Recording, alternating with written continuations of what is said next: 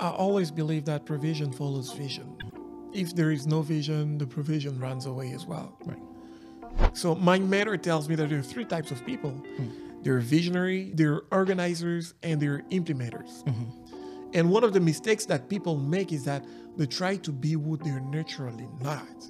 And they push so much that they neglect their very strength. My career should not just be about giving me money, but it should be about having an impact in the lives of people. When you learn, it keeps you busy. But the things that you learn never go in vain. Apart from the vision, I believe another reason why we fail, sometimes we give up too quickly. Well, visionaries see a lot, but they're not very good at implementation. Organizers take the vision and they organize it in such a way that implementers can implement it. All right, ladies and gentlemen, welcome and thank you for joining Unbounded Growth again. My name is Mark Allen and I'm your host. And today I have a very special privilege of hosting someone that I've been wanting to host for quite a minute. He's also a podcaster. He's an international officer at this point, so I like to tease on him because of the line of work that he's doing. He's a preacher, he's a great reader, a great friend, a coach, a mentor to me, someone that I consider and I give to a lot of respect. And we are very good friends and also biological brothers. Help me welcome my friend and young brother, Zéf-Osée. Zéf, how are you doing? Fine, thanks. Thanks for the very generous introduction. Just got out of precision here that it's actually the other way around. You're my mentor. Well, what you mean, man? I mean, you don't even realize the amount of stuff that I learn from you every single day, and I know this is a hard rock podcast that we have to record in your stay in Dallas, where we're recording here in our space in Arlington. I know there's a lot more that I wanted us to start to talk on and a lot more that I want us to discuss, but we definitely planned some more episodes together. Adam is not here with us today, unfortunately, because of scheduling and your short stay here, we were not able to get him. Well, let's dive into it and let's get started. How you doing? I'm doing all right. Very glad to be on Abounded Growth podcast. Man, it's so great. And I was just mentioning in the beginning that you're actually leading Juhuni podcast. So what does that mean, Juhuni? What does it stand for and what do you do on your podcast? Well, Juhuni is a French podcast. I'll say that we basically help individuals and teams get better by helping them embrace learning and education. It doesn't need to be necessarily formal, but to just become better. So at Juhuni, we help individuals and teams reach their full potential. So that's mainly what Juhuni is about. So when you talk about education does not have to be formal, can you expand on that a little bit? Well, I believe everybody can get better in some way. And to get better in some way, you've got to educate yourself. Formal education needed you to go to school, but that's not what I believe. I believe that as much as you need to get formal education, informal education can as well get you where you're going. You can learn through reading. You can learn through practice. You can learn by meeting with other people. And that's what we encourage at Juhuni. We encourage people to embrace all layers of learning mainly. Yes. And you're not just talking about informal education as something that you read in a book, because you have a first-hand experience of using your informal education to change careers and start something that you did not go to school for. You know, I want us to go back a little some to the very beginning of this career journey. In Congo, you know, we have that privilege of having to choose a major in high school. And you go for electricity. At that point, you know, I wouldn't say I wasn't smart. I was not focused in school. That's for sure.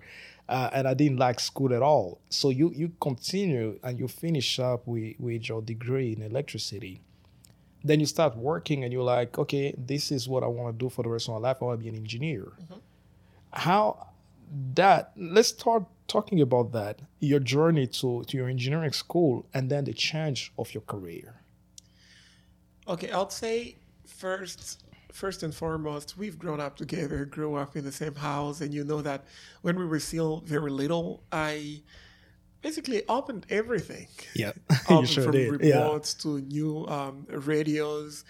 I just opened everything because I had a passion of just learning how things function. So from the time I was very little, although we had all kind of crazy dreams, I want to be a pilot, I want to be this and that. I don't know where that dream stopped, but we all wanted to be pilots. You remember that? Yeah, I do remember. And then at some point, mine was just that I wanted to be a mason or a bricklayer. And I was like, no, that's not a good dream. So I thought, okay, let me become an engineer. So growing up, I always wanted to be an engineer. It was something that I was passionate about.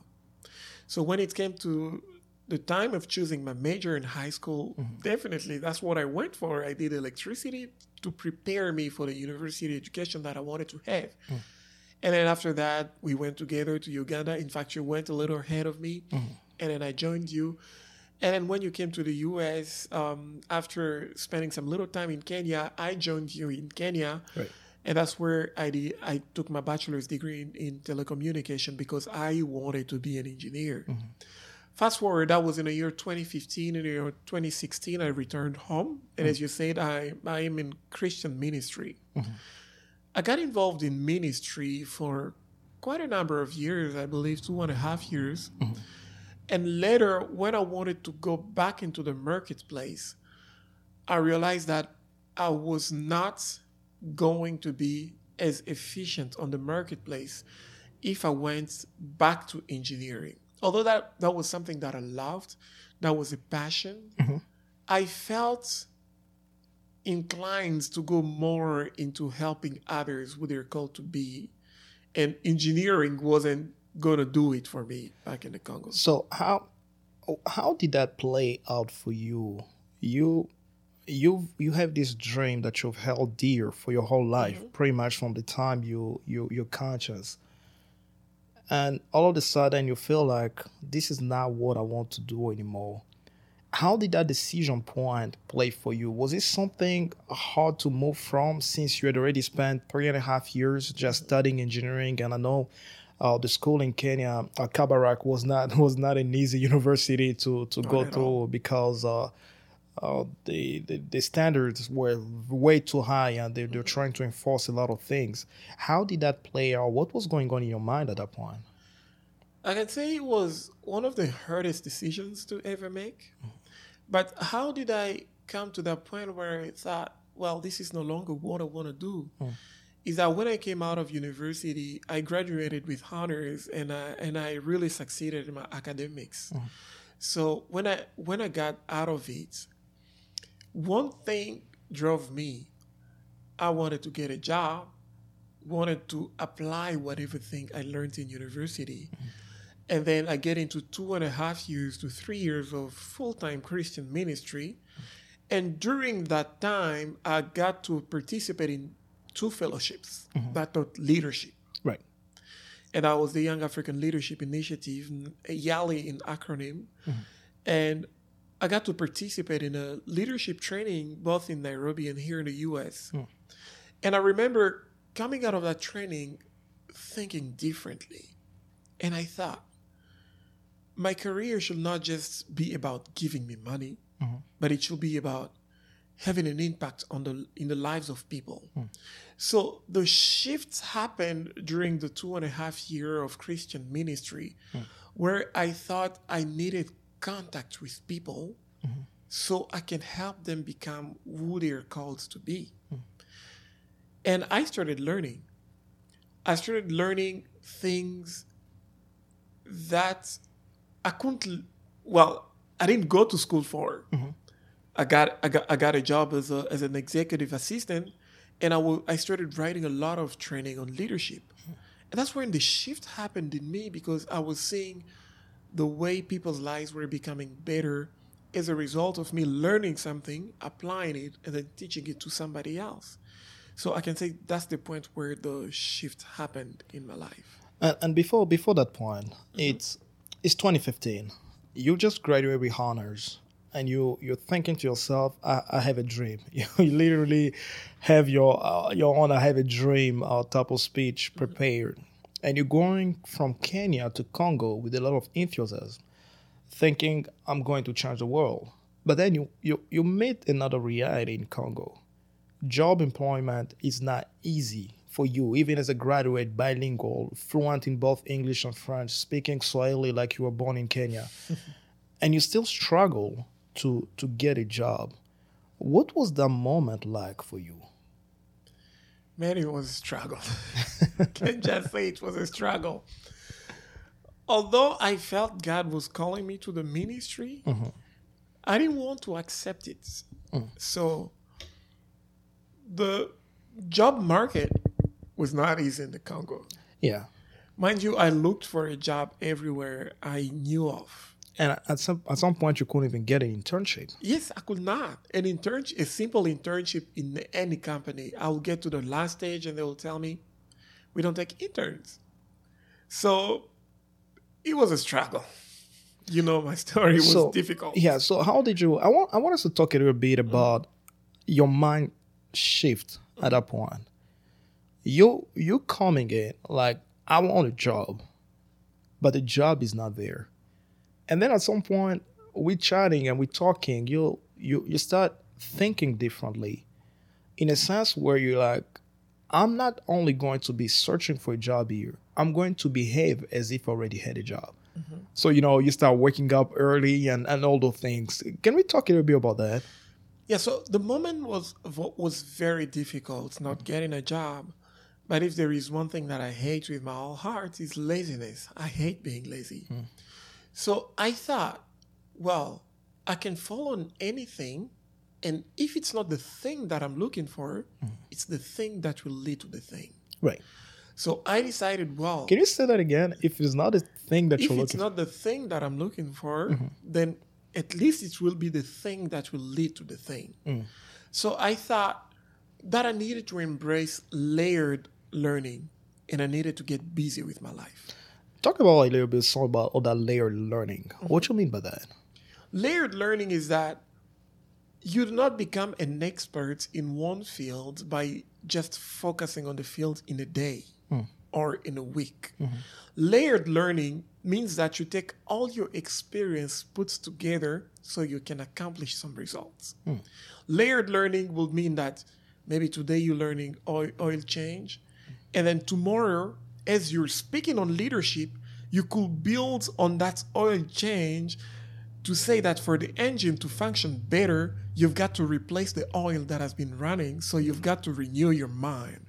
So layered learning pushes you to embrace as many things, but then it produces the right results. So it's very much, if I understand this well, you talk about learning as much as you can from different fields of your life, or using your past experiences to get you to accomplish whatever you want. That's right. So in a sense where if today, you went to school to become an engineer, you started in electrical engineering in high school, and then you went into telecommunication, and then you went into leadership and ministry to some extent, you will use the layered learning, taking your engineering career or experience, your electricity experience, to serve you in whatever area field that you're using. Exactly. Yeah. If I can, just the way you've put it, right now I work in an administrative position, and people will ask me, how do you work and get things done so fast? Back in high school, I used to have a lot of homework. And that's built in me a kind of stamina that currently helps me at my job. And then in engineering, I learned to focus on one thing until you get it done. That's interesting. And then when I work in administrative position, what I do is that I don't embrace many things. So my layered learning led me to, first, develop stamina. Second, led me to focus on one thing until it gets done.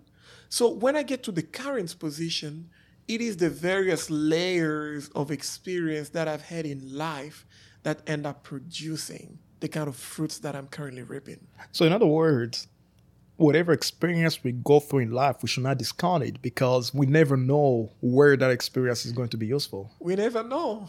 We never know. It's interesting. One time I was at a job and we were talking about how sometimes you can have people who have very bad processes, and we were talking about some jobs, how they're really bad, and you wonder what they can teach you. And a gentleman we're working with, he said, well, they can at least teach you how not to do a job, or how not to build a company. So when you're talking about layered learning, sometimes you think about, oh man, I don't think if anything good could have come out of this job or anything good could have come out of this company. But at least, there's always a lesson to learn if we are willing to dig into it. Exactly. That's the best way that I'll put it. Yeah. So you talk about layered learning in 2015. You're starting that layered learning as much as you could. What are some of the stuff that you learn so that you're not just wasting your time and praying God for a job to come to your door some days? First, at that moment, I developed skills that are non-practical, like excellence. I decided that everything I'll do it excellently. I decided that I wasn't going to oversleep. And I decided that I was going to get busy. And that was way before you even had a lot of a job inside at all. I did not have a job. In 2016, that's when I returned home because after I graduated in 2015, I returned to Kenya so I could do a certification in Cisco networking. And then I returned home in 2016, and I wasn't getting a job, but I was getting myself busy. Busy with reading. I read a lot of books, especially on leadership, on personal growth and such things. And that kept me going. Although I didn't have a job, even applying for jobs kept me busy. Because you had to write a lot. Yes. I kept applying for further education, and it just kept me going. And then one of the other things that had major impact on me that I did in those years was meeting with people. I believe people carry a lot of wealth. The people that I was hanging out with were not, I will say, a bunch of jobless people who were complaining about their situation day and night. I met with people who had jobs in the evening, and whenever there was an opportunity to learn or to assist someone doing something, the things that I attempted developed greater abilities in me. So we still talking about your layered learning. And you just open another parenthesis that can take us another few hours to get through. You talk about meeting people, the importance of networking. How did that help you? How did that play out well in your life? Well, in the Congo first, I don't think it's in the Congo, just the Congo, but the whole world. It's not always what you know, but it's as well who you know. Who you know, yeah, I agree. So the people that I was meeting were working on various projects. And sometimes they would ask my assistants, well, would you help us translate this? Well, in my entire life, I never thought of myself as a translator. Yeah. And the other people that I was meeting were asking me questions like, can you do this on Excel? And I was like, I can't, but I will.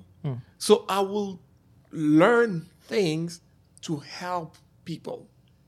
And while serving people, if we go fast forward, that is what got me my first job. Somebody noticed me working with someone, and he said, no, I want that man on my team. And I can say that the people that I met led me to where I am today, because they kept exposing me to several challenges that they faced. And while serving and helping them, I ended up learning and becoming the person that I am today. So this very aspect of serving the people that came to me, people that had challenges, assisting them solve their challenges, helped me grow a whole lot. Now, let's go back a little bit about your layered learning. I'll have a question at the end because there's a lot of people in your situation right now in Congo, not only in Congo but also around the world, that in countries where finding a job can be challenging.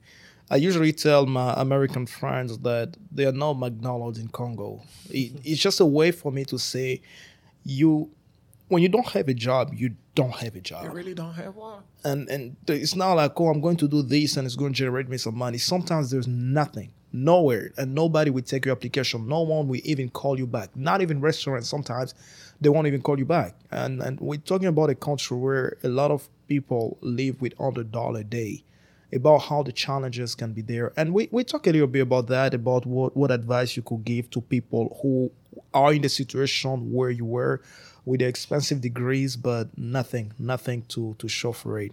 But returning to your layered learning, what are some of the stuff that you learned? You talk about excellency. Mm-hmm. You wanted to be excellent in everything that you did. You talk about not oversleeping. What are some other stuff that you intentionally decided to learn during that time? First, I believe I had to get my self-esteem in place. So I remember a story that is told. It's in a book by Victor Hugo. It's called 99. Mm.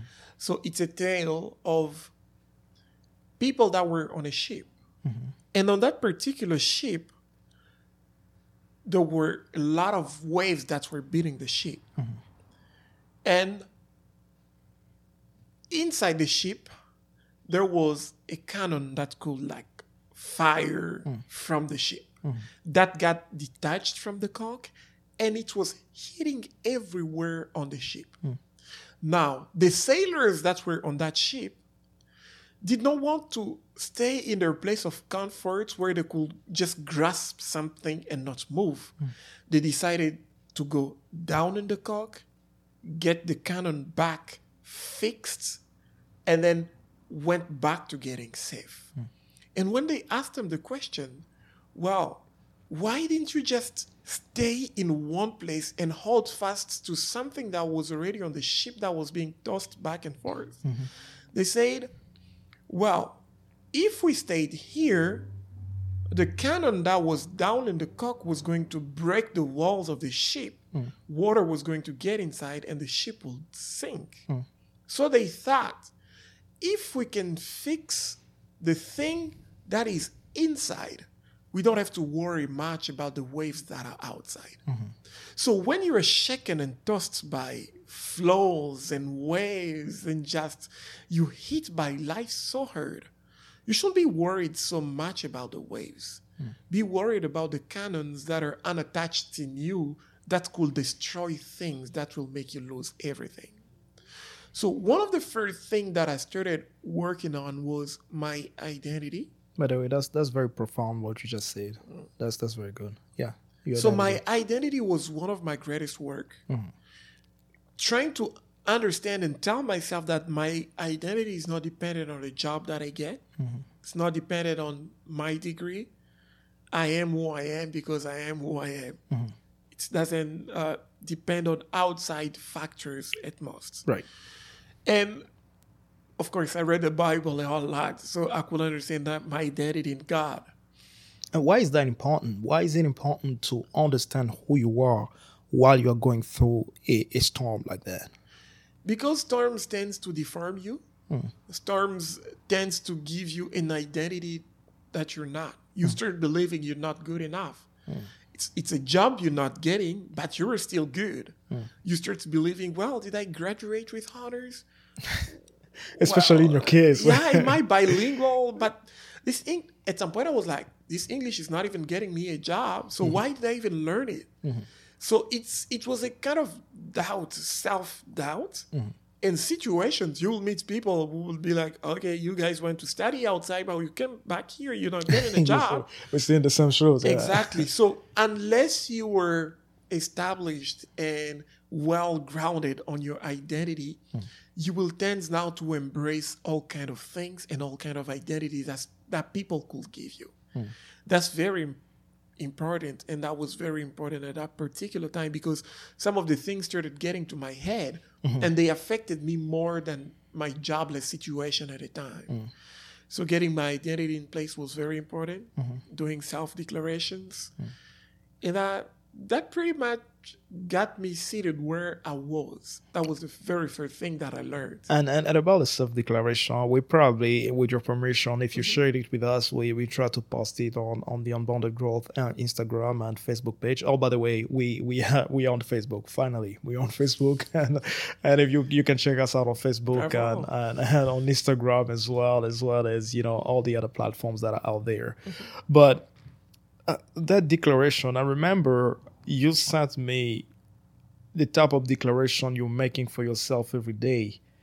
And I thought to myself, well, this is now the first page of my devotional. I wanted to just go back and review it. Why is it important to have some type of declaration you make over yourself? What do you think that does? What did that do to you as you read them? Okay, before answering that, I want to take credit. I'll give credit where credit is due. I remember looking at your story, okay, and the struggles that you went with, and you say that this is a practice that you embraced at some point to like have you back on track. So I thought, if you did them, then I can do them as well, because some of the things were getting in my head. And I decided to write out my declarations because I believe that the things that you keep confessing with your mouth, your heart ends up believing.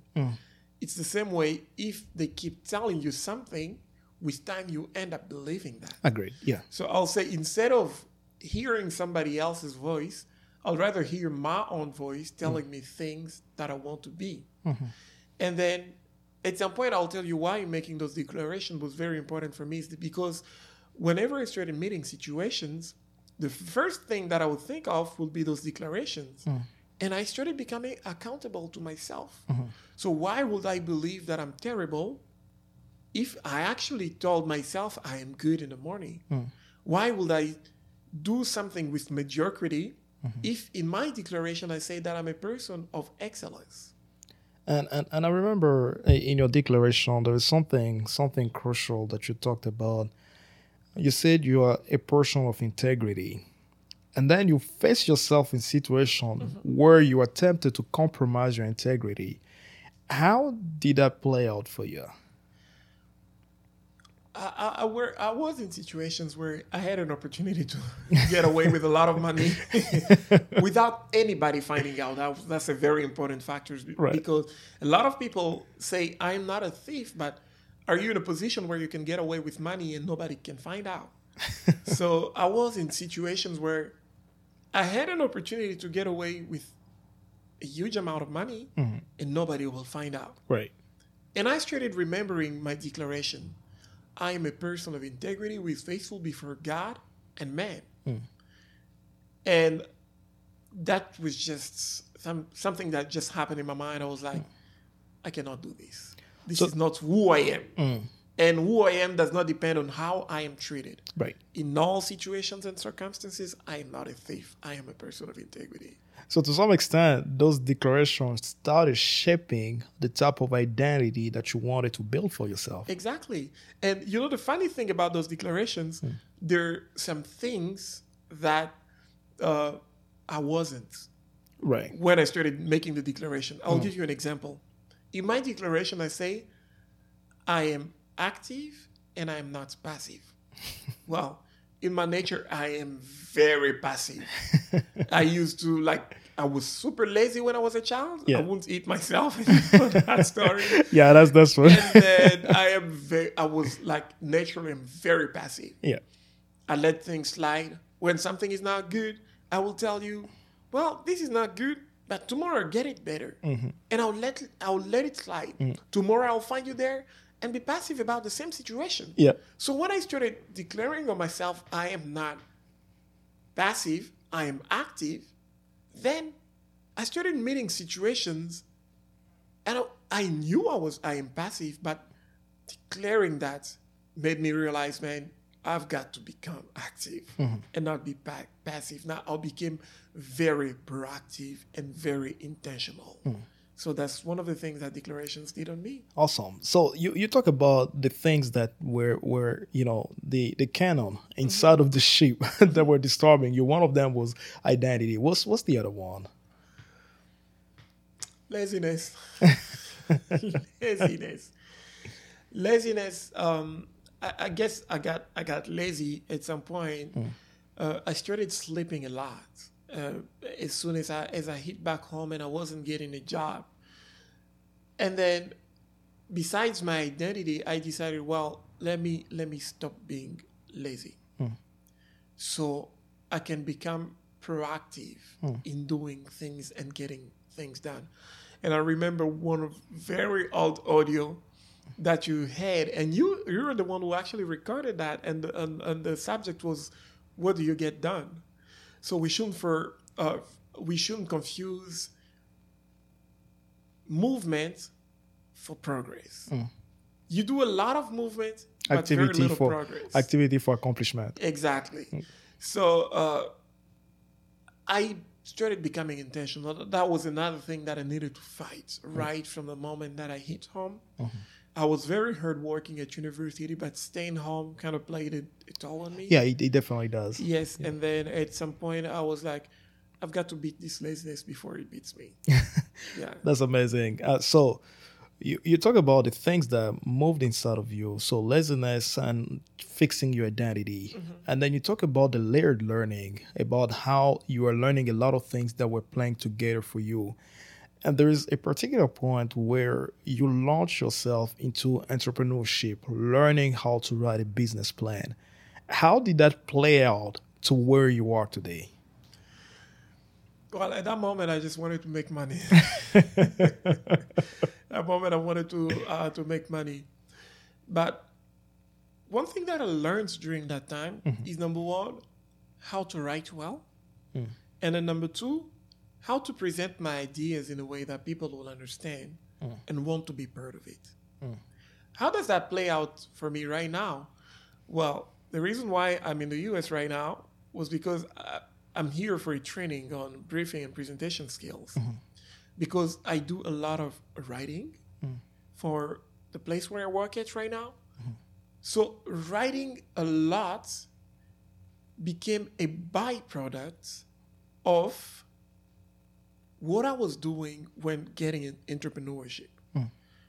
I wasn't writing business plans to learn how to write, but to get the money, to learn how to get money.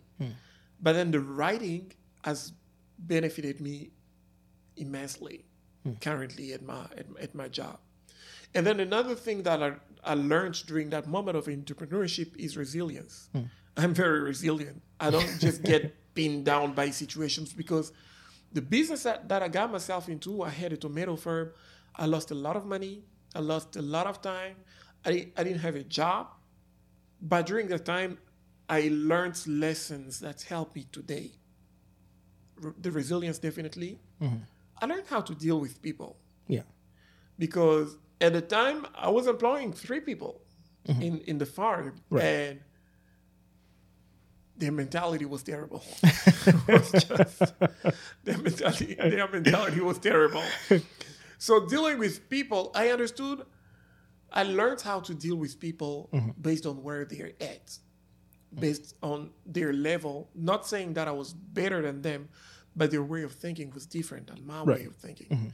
And if I had to employ those people that I needed at that particular place where the farm was, then I needed to get down to their language so we could speak the same language. The same language.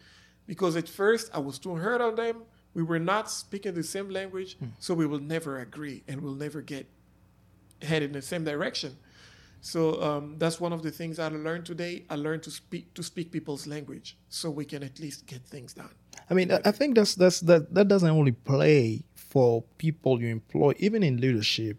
Sometimes you find that the vision that you're casting or whatever that you are putting out there for the people to embrace and follow is that people are not catching on it and learning to speak the same language as your people is the only way companies move forward.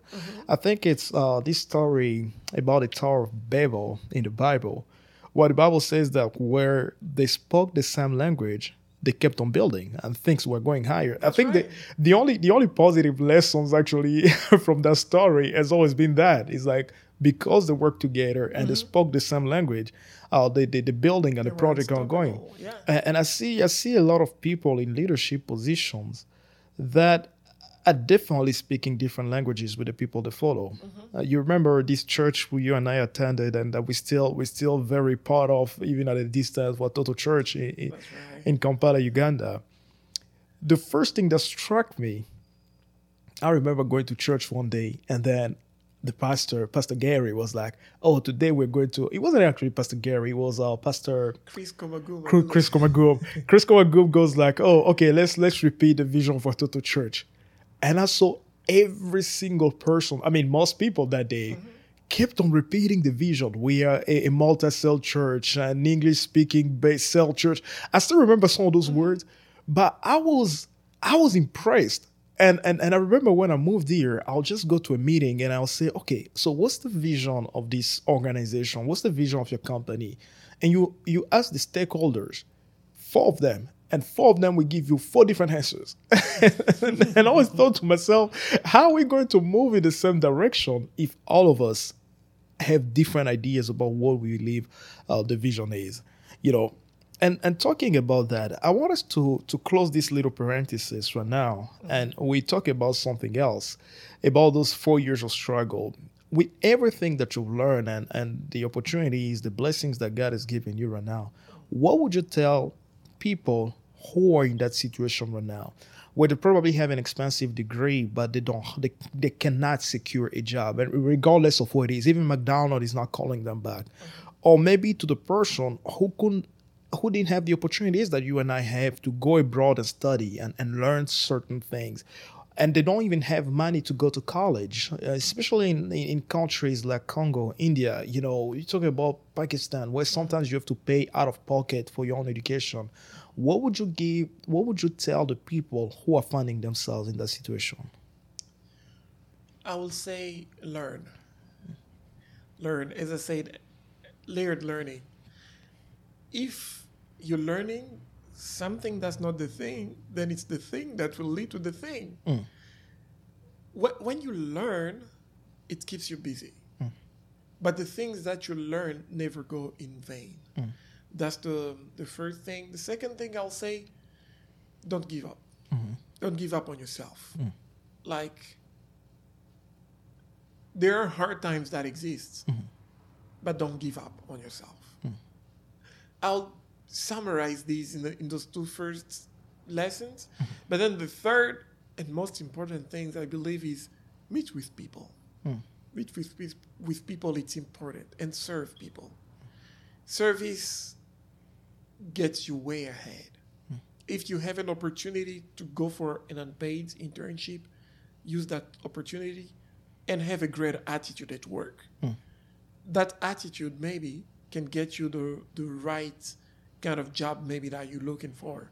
But learn to serve people, serve organizations as you learn to move towards where you feel you should get. Yes. Absolutely. So learn, serve, and put yourself in positions where you can meet people and people can meet you. Meet people. Yeah, I think that's pretty good. So let's turn your chapter here. Let's talk about your reading life. You're also just as much of a reader as I am, and you and I have really fallen in love into embracing some reading. Let me start with this. What is one book that changed your perspective and your life in so many things other than the Bible? I know most pastors, we always start with the Bible, other than the Bible. I know the Bible is really has a great impact on you and I, but other than the Bible, what are some of the books that really changed your life, and what could you say about them? Well, a lot of books, but if I can mention some, there's this book by Ben Carson, Gifted Hands. Yeah. Was the first English book I ever got on my hands. Same here. But I looked at this man. I don't believe there is anybody stupid, but he was stupid. And at least the story tells in the book. He tells it in the book. He was like, I was stupid. Yeah. And he even tells the story of when he was in a classroom, and then they said, well, what is the most stupid thing on earth? And one of his friends said, well, I don't know what that is, but I think that's bad. But then you look at the way this man became a very gifted surgeon, separating a lot of conjoined twins and just doing brain surgeries. It was incredible.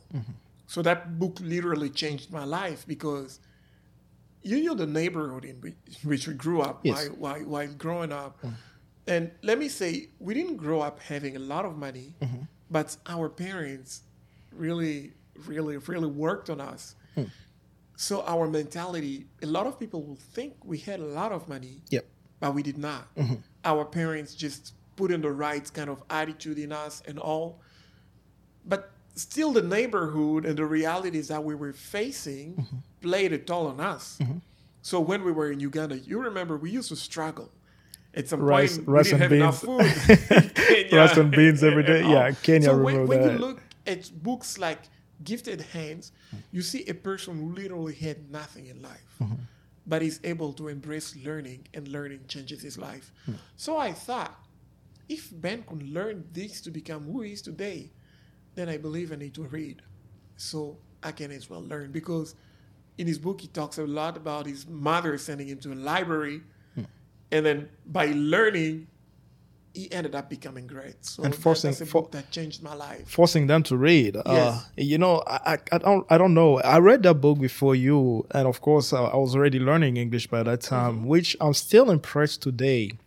It took me 9 months to learn English, and at least to become fluent enough to go to college. It took you 5 months. I've never figured out how you did that.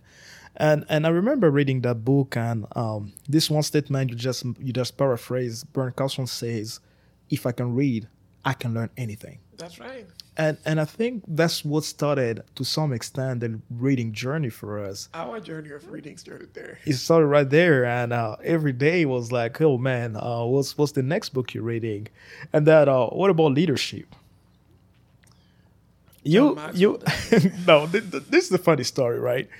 I used to get jealous of you and Dad, because I used to think that you guys had this natural ability to lead people. I remember when you became the president of our little cell back home, Yabeli and I had been, Yabeli, our big brother, had been leading that cell for quite some time.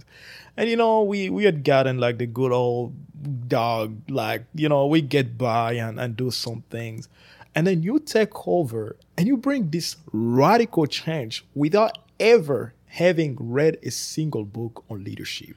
How did that play out for you? How did you learn about leadership? And at what point exactly did you think, man, I think I can do this and I can lead people? Well, that's a tough question.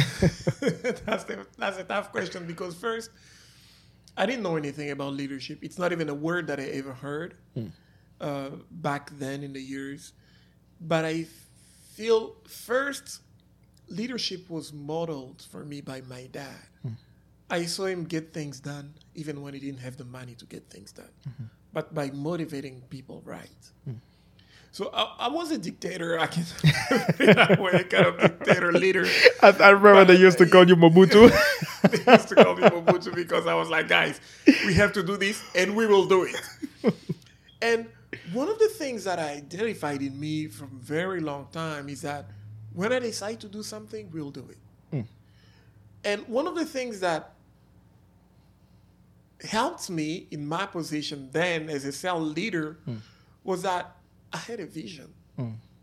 Thinking about it now, I didn't know what a vision was, but I had a vision of what I wanted us to get done and what I wanted us to do. And when I had the vision, the provision followed. We didn't have money. We were like students. We were broke. Yep. But the activities that we organized, they took a lot of money and they helped us. So I will say one thing that is very important is have vision. And from my younger age, I think I've always been a visionary. So my mentor tells me that there are 3 types of people. There are visionaries, there are organizers, and there are implementers. Visionaries... Where would you put me? You're both a visionary and an organizer. That's flattering me. You're above. All right, keep on going. Yes, So you the say visionary, visionaries, organizers, and implementers. And implementers. Yes. Implementers are very good at, well, I saw this and that happened in that cell. There were people that were, when they had to implement things, they will implement get it done. very good.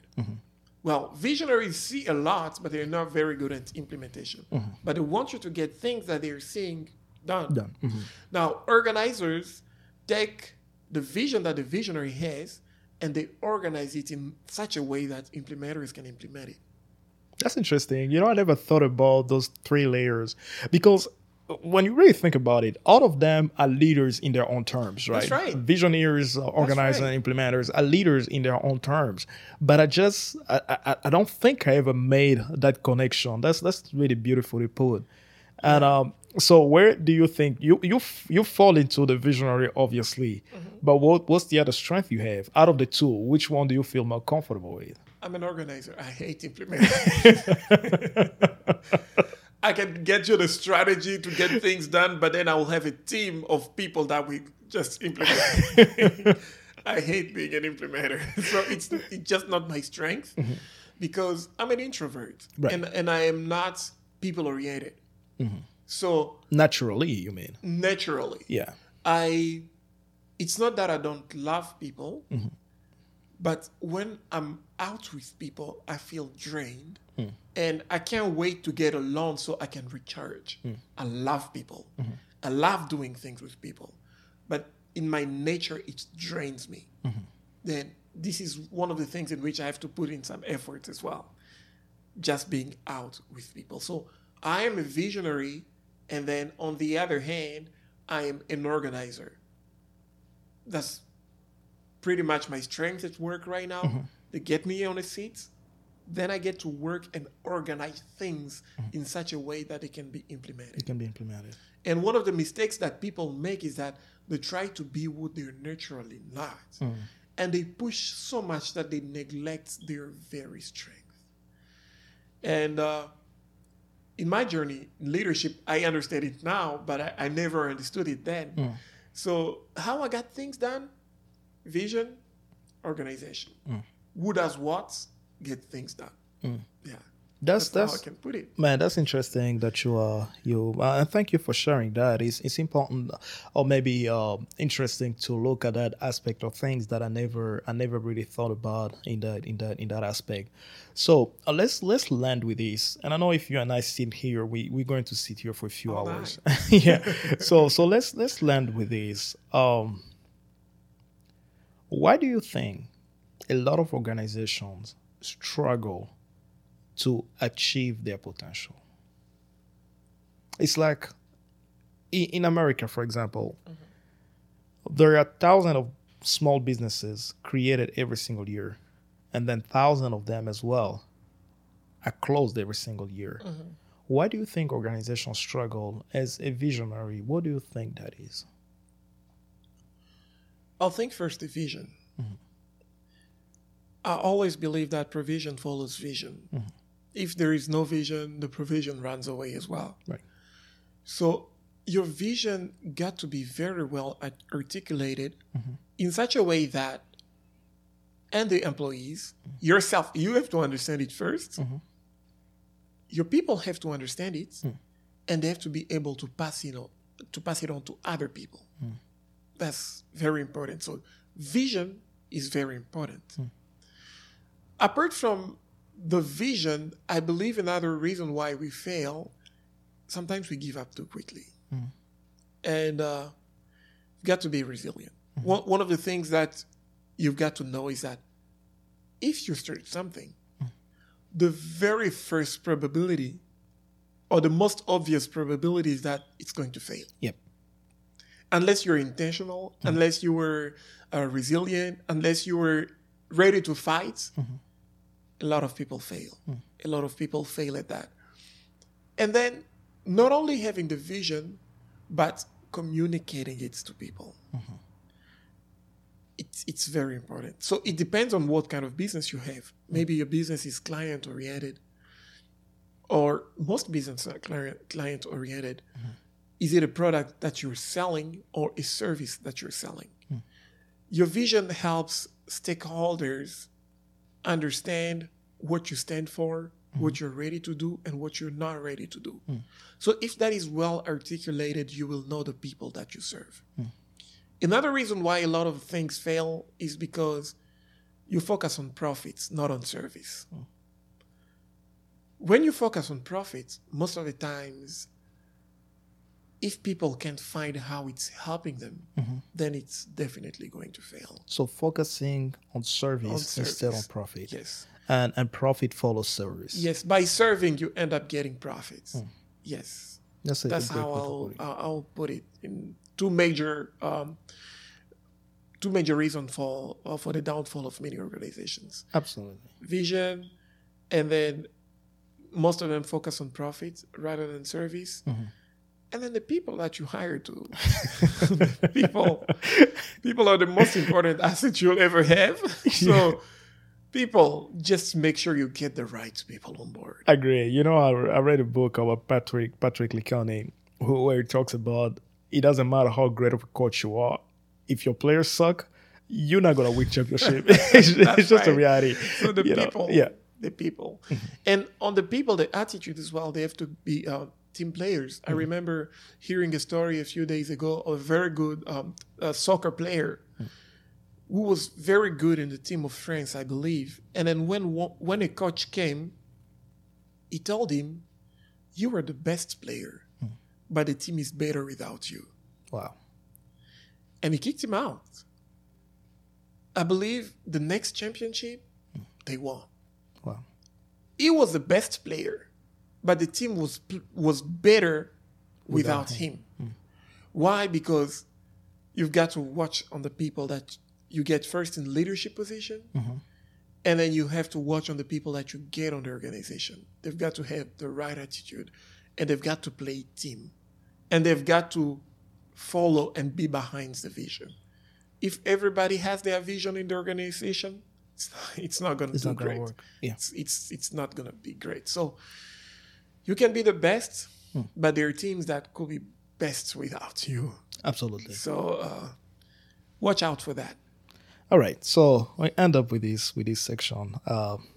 3 books that you recommend. Top 3.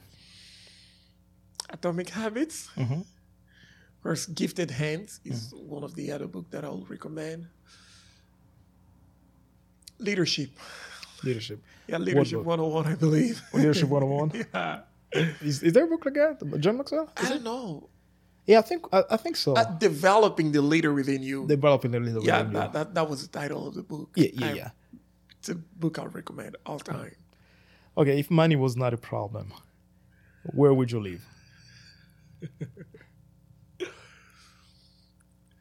I got to check with my fiance. You don't have a choice about that. No, let's take her a little bit out of the picture. If it's on you, like where would you live personally? I love the Congo. Love the Congo. I love the Congo. If money wasn't a problem, I would probably go in the mountains of the Masisi and live around there. But I'll still need contact with people because if money wasn't a problem, I still need to train people and help them reach their full potential. So, Congo, some mountains.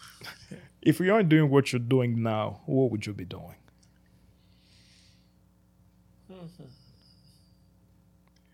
Probably be a teacher. I am a teacher. Right. Oh, man. Maybe I'll be a cowboy. I love animals. I really love animals. Yeah. Maybe I'll be a farmer. Yes. Yeah, you remember those 15 dogs we used to have growing up? A lot of them. And you won't even believe that I don't like animals anymore. It's like when Plamedy tells me, "Oh, we need to get." I have no idea, but at some point I was just like, "Yeah, animals are just not my thing." So every now and then, when I'm talking to my friends around here, a lot of Americans, of course, love animals and all that. I'm always going like, "Can we talk about something else?" Because animals are just not my thing. Oh yeah. All right, the very last one. Let's finish up with this. If there's one thing you could change in the world, where would it be? The state of the Congo. that's very interesting. Yeah, I believe in my country, so I wish I could change the mentalities of the people. Zef, you're just reminding me of one time we in Uganda, and I believe we in our cell small group in Uganda, they asked the same question, and then you said in 2011, you said I didn't want Kabila to be president anymore. Did I say that? Now that you mentioned the state of the Congo, the mentality of the people, it just brought back that memory where you're like, Well, if he's no longer in power, maybe the mentality of the people is also going to change. Wow, that's interesting. Zeph, any closing remarks that you'd like to give before we let you go for today? Until, of course, next time. And then we also try to get you on the recording for this season, since we're talking about the mind. And I know you've had a lot of mind shift in your life. You've also read As a Man Thinketh, which we pretty much the first book that we are discussing this season. So any closing remarks before we get going? Be who you are. Be who you are, and be who God has called you to be. Don't be who you are, because that statement can get crazy. You can think you're anything, but just be who God has called you to be. And you are at your best when you're authentic to the core. Don't try to be somebody else. That's my closing thought. Absolutely. Ladies and gentlemen, it's with this thought that we'll be finishing today's episode. As you can tell, Zeph and I were really thrilled to sit down here in our recording space here in Dallas, just to talk about a little bit about his journey, the struggle that he's had as, moving from one country to another, struggling to find a job, and what we wanted to get out of him today. I know it's a very lengthy conversation that we can have, and we hope in the future, when God again opens the door and he has an opportunity to come here, we discuss more about leadership. Jeff and I share, even Adam, we all share great passion about leadership, serving people, and how we can use our talents and our gifts to change and to make the humanity better. It is with this that we'll be finishing up today. Our next episode we hear next Tuesday, as always. And please tune in. We are on YouTube. If you are listening to us on YouTube, don't forget to hit the subscribe button and the like button. Or if you're listening to us on your favorite podcasting platform, don't forget as well to follow us there. It's a way that supports us and goes a long way. Again, we always take contribution. If you want to support the work that Unbounded Growth is doing, all the work and all the contribution that you're giving goes toward funding the education of kids. Actually, Zeph is one of our sponsors who has been helping us a lot to send some kids to school. We supporting 3 kids around right now in the Congo, always looking for some more money so that we can support more kids and change more lives in Congo and around the world. It is with that we'll be finishing. Zeph, thank you so much for having been here. Thank you for having me. It was really an honor, and I hope this won't be the last time. The pleasure is all mine. And if you do speak French as well, don't forget to check out his podcast, Juhuni Podcast, JWNI, that means higher in Swahili. Don't forget to check it out. It's on Spotify, or Stitcher, Amazon Music, I believe Google Podcasts and Apple Podcasts as well. You can find it on there, and give it a follow, give it a like, and give it a subscribe. With that being said, God bless you, and you have an amazing week. Bye-bye.